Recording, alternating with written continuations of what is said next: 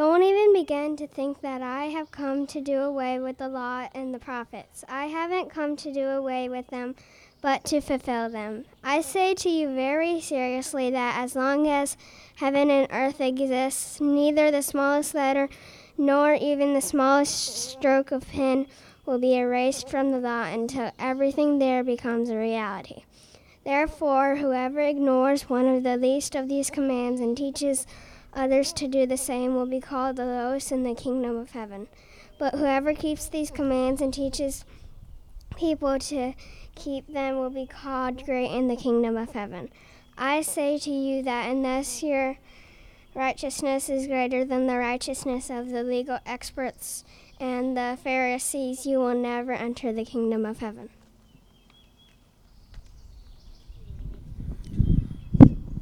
The word of God for the people of God. Thanks be to God.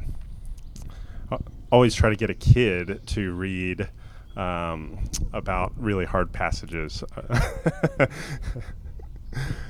So Jesus continues in this Sermon on the Mount. Last week he talked about salt and light, and it's really helpful and it's really heartening to realize that Jesus' main ethical teaching in the New Testament can all be read in one sitting in about, 10 minutes, 15 minutes if you're a slower reader, which is a brilliant way to continue to come back to these touch points, this Sermon on the Mount to normal people in a normal place, something like this today. So Jesus follows up his salt and light teaching in the Sermon on the Mount with a discipleship course. And Noah read kind of the intro thought to that discipleship course. Here's where Jesus' ethical rubber hits the real life road. Jesus isn't content when he's teaching ethics or discipleship, how to live. He's not content to cast some vision of the good life in hypothetical terms. This is more art than science. If you go to anyone on the street, and you've probably seen this on a late night television show where they go up and ask people on the street when people were on the street together and ask them a question and get hilarious answers. And so I wonder if you go up to someone on the street and ask them what their main guiding vision for who Jesus is most like, what they would say. I think some people might say things like a guru, a spiritual guru like the Dalai Lama.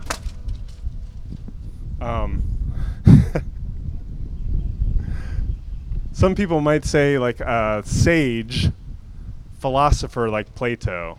Some people might just do like the greatest, biggest thing they could think of and think of, the current or like top 5 list of rich people because that's how bound their vision of greatness is to economic success.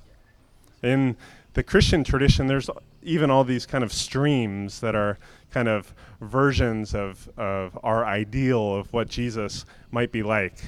Some of us might, first thing that pops to head, some eccentric kind of desert mystic that is bound up in contemplative faith. Some of us might think like a dogmatic European reformer. Some of us might think of a horseback circuit rider. Shout out to the Methodists out there. Some of us might think of like a tent revivalist. Shout out to the Pentecostals out there. Some of us might think of a marcher on the Freedom Highway, right? We have all these different visions of who Jesus is and how Jesus is, and to be honest, it's probably some mixture of all of these things. Jesus is telling us how to live on his own terms in granular terms. The Word made flesh is making his words flesh and blood. Dallas Willard calls this, what he's tapping into, calls it the guts of human existence, right? Jesus is saying this with his whole chest. This is the concrete good news that deals with the things that we've been dealing with all 6 days of the week, and then we come here on the 7th, and some of these things we're probably dealing with this morning as you pack the kids up, like violence or thoughts about violence. No? Jesus' concrete good news is about violence, and it's about anger. It's about our ability and often our inability to make and to keep vows with each other. So this is real life stuff. This is practical and practicable stuff. Stanley Hauerwas once said, and he was, I think, referring to God in the book of Leviticus with all those the minutia of household rules and purity laws, but I think it also applies to Jesus preaching on this mountainside. Stanley says, any God who won't tell you what to do with your pots and pans and genitals isn't worth worshiping. And that's a little bit of something that's going on here. Jesus is asking deep questions about relationships and anger and hopes and fears. Jesus knows if we're going to have new life in this coming kingdom, we must know how to live. Because the kingdom is coming on earth as it is in heaven. We're not being transported somewhere else, somewhere more ideal. God has come to us and is making home among us. So Jesus identifies a tendency in his audience that Noah read about, and I think this tendency still holds even today. When freedom arrives, the tendency is to want to throw out all of the old. It's too triggering. It reminds you of bad things. You throw out often the baby with the bathwater. Wasn't it restrictive and harming and missing the point religion after all? Haven't we evolved beyond the letter of the law? I imagine these things are the chatter on that hillside. And shouldn't we move past those warnings of the prophets that sometimes did or sometimes didn't come true? To that, Jesus gives a stern reminder. I haven't come to do away with them, the law and the prophets, but to fulfill them. Haven't come to do away with them, but to fulfill them. The arrival of the kingdom of God isn't an invitation to move past or beyond or to supersede what God has done in the past, even the places where God has used, I think the expression is crooked sticks to draw straight lines. That's a little bit of all of our story, right? But instead it is to more deeply figure out how to embrace those things in a way that is true and life-giving in the coming kingdom. After all, the stone the builders rejected has become foundational, fundamental to the whole thing, the piece that holds the building together, the first brick in this brick by brick building of the kingdom. So maybe that's where you are today, or maybe that's a season you've been in recently, this like deconstruction phase. I love how our faith has a building metaphor, like just inherently, right? And so deconstruction is actually often necessary for building. To your ears, it might have even seemed like it would be better news for Jesus to just like come to do away with the old, to clear the ground, and just to start over from scratch. Maybe that sounds like better news than going in this really tough, really difficult, really taxing process. But hang in there, trust the process. It always takes more time. It always takes more work. It always takes more creativity and skill and more attention to repurpose something, to reconstruct something, rather than to just go in with sledgehammers for demo day and to wipe everything out and start over. Like everyone volunteers for demo day. No one is really into like sanding and painting trim, right? Heirlooms aren't dispensable, and they're also not built overnight, right? Jesus is showing us that this is the way. Jesus is showing us that we're not called out of all of these really minutia negotiations, but rather further into them. That's what the stuff of life is about. He knows us. He knows our greatest hopes and our greatest fears and our greatest memories and our greatest traumas, the ways we flee and the ways we fight, and the capacity that we are being given to stick and to stay and to persist. So Jesus begins the building. He begins describing, just as he did with the blessings. This is not his like 101 course. He's actually looking around and seeing the kingdom breaking in and trying to tell them about it. is very kind of a Mary Oliver approach to this whole thing, right? He's inviting us to stand shoulder to shoulder with him to gain a vision and to see what the kingdom looks like in our lives. He begins seeing the pecking order, those first in line in the kingdom, the early adopters. The tricky thing and the thing that always drives different kinds of fundamentalists, either conservatives or progressives, the things that drives them crazy about Jesus is that righteousness for Jesus is never primarily about what we do or what we have done or even what we've wrapped our mind around.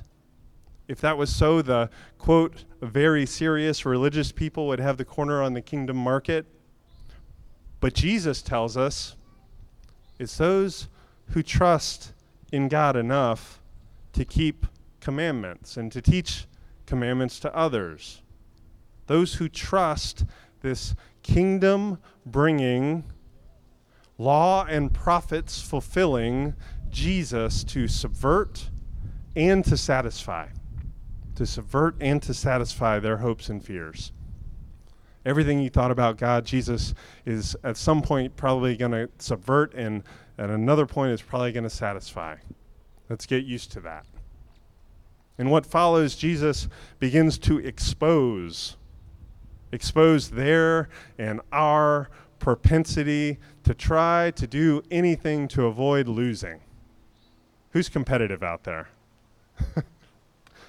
It's hard to preach in a congregation with your parents here because they can probably tell you all sorts of stories that ended in fistfights with me and my brother because of our dueling competitiveness. But isn't that a little bit about how most of us live our lives, as if the worst thing in the world would be that we might lose?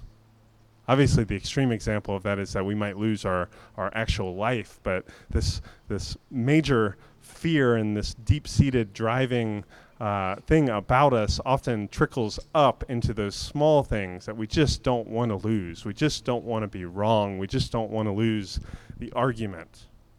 I mean, look at the list that follows the passage that Noah read. We clipped it for length today, but go back this week, read the whole Sermon on the Mount, hone in on this list. Jesus says, don't murder, don't commit adultery, don't leave someone high and dry in divorce, don't bear false witness. Each case that Jesus tackles is an attempt to win, or at least an attempt not to lose. It's an attempt to be the last person standing. You only go as far to murder someone if you think that life is this zero-sum cage match that only one person is going to get out alive. You only commit adultery, cheat on someone, if you're so myopic and opportunistic that you're looking out for your needs, your desires, your next feeling of being desirable. Jesus is a realist about divorce. He's a realist that divorce is messy and marriage is even more messy sometimes. Left to our own devices, we'd bail to protect ourselves, regardless of what happens to the one we're with. Jesus is not talking about abusive marriage. That's something altogether different. Jesus is actually talking about abusive divorces in his culture. So that's probably another time in another sermon. And then Jesus, when he says, don't bear false witness, don't lie. Stop lying. Tell the truth. Dietrich Bonhoeffer says, only the cross as God's truth, this emptying, suffering truth that is at the center of our lives and in the center of our vision, only the cross as God's truth about us makes us truthful. Those who know the cross no longer shy away from any truth, so we don't lie. We don't bear false witness, even if it means that we're going to lose or even if it means that we're wrong. We've all learned how to lie since we were kids. Everyone knows that bending or downright dispensing with the truth is the best way to get people to like you, especially when you don't like yourself very much. We lie to ourselves whenever we come scarily close to the truth that we don't measure up to what we think we should be. But Jesus has already blessed us. We've already had that string of Beatitudes. All of those things that Jesus offers a blessing to are not necessarily aspirational things, or often the things that we lie about so that we wouldn't be, and Jesus has already told us we're blessed.